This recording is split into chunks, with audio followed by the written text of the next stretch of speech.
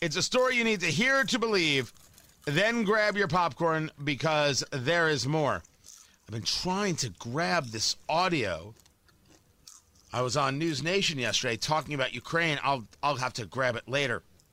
Senator Manchin clearly listening to this show. Inflation is a tax. But the inflation is what's killing all of us. I can tell you the inflation is hurting every West Virginian.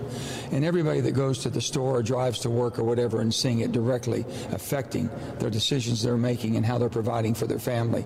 Inflation is the one killer. It is a tax. Inflation is a tax no matter how you look at it. And you got to get your financial house in order. You got to have a tax code that works. You got to fight the high cost of prescription drugs. And we've got to also, we can walk and chew with our climate positions in our country by basically making sure that we're energy independent, we have the cleanest fossil fuels, we produce them cleaner than anybody, and also we have the ability to invest in the new technology and the cleaner technology that we need for a better climate. We can do it all. I'm not so sure we could do it all, sir. And I don't mind people doing work to have better fuel sources. Knock yourself out. Don't tell me the government's got to invest trillions of dollars into it. If you tell me, well, we already do subsidies, I thought subsidies were the problem. Now subsidies aren't the problem. We have the ability to be energy dominant, which is the position that I'm now taking. I think it's a better one. We had James Taylor on. He's the president of the Heartland Institute, heartland.org. Good group. I've known them for years. We've had conversations for years with different people. I like what they do and how they do it. And he used the terminology, which he accredited, I think he credited to Trump, but maybe it comes from before that, which I assume it does, the idea of energy dominance, not necessarily energy independence, because energy independence would lead one to believe that you do not need any other nations supplying energy. Maybe you do. But energy dominance means that we're a strong player in the field. I'll take that. I think that's probably more accurate. And I wouldn't care if solar was the way. Just isn't yet. I wouldn't care if wind was the way. Except you can't do it with the turbines that you have. This windmill thing doesn't work. Does not work on large scale.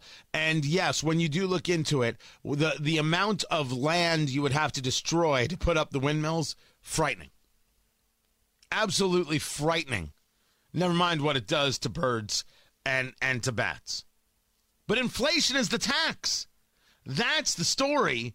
That's what matters. Inflation is a tax. But if we're going to utilize inflation and going to utilize high energy prices to push green energy, this, that, and the other, man, it's all going back to Rahm Emanuel. Never let a crisis go to waste. This was asked of Jennifer Granholm, the energy secretary, at an event. Leaving aside your private conversations with Senator Manchin, I just wanted to ask again on, basically if the administration or Congress should pursue, a standalone clean energy package, or just clearly, that you don't have a lot of time left to get a reconciliation bill through a Democrat-only Congress. Midterms are coming up. So if anything you can preview as to next steps on the congressional front, that would be great. I mean, as you can imagine and as you have heard, there is a lot of conversation that is happening right now in saying that this crisis in Europe and the crisis our allies are facing and the reduction of supply of natural gas and oil from Russia creates a moment that we should be acting. I mean, we heard President Zelensky. We do not want to see any country that is held hostage to Vladimir Putin. And this is a moment for Congress to be able to act. Never let a crisis go to waste. One of the other stories out there right now, you're going to see it not in media. You're going to hear it here, and you're going to see it in select media outlets. The New York Times looking into Hunter Biden. And they put out that Hunter Biden paid off a significant tax liability. He told an associate that it was $1 million plus, and then he took out a loan to pay for it. But a federal grand jury is continuing to gather evidence in a broader probe of Hunter's international business dealings. And as a part of their Hunter Biden probe, prosecutors examined emails matching those from a cache that appears to have come from the laptop Biden abandoned at a Delaware repair shop. Everything the New York Post said about Hunter Biden's laptop and those emails was true. Twitter actively worked to suppress information from coming out that would affect the presidential candidate Joe Biden.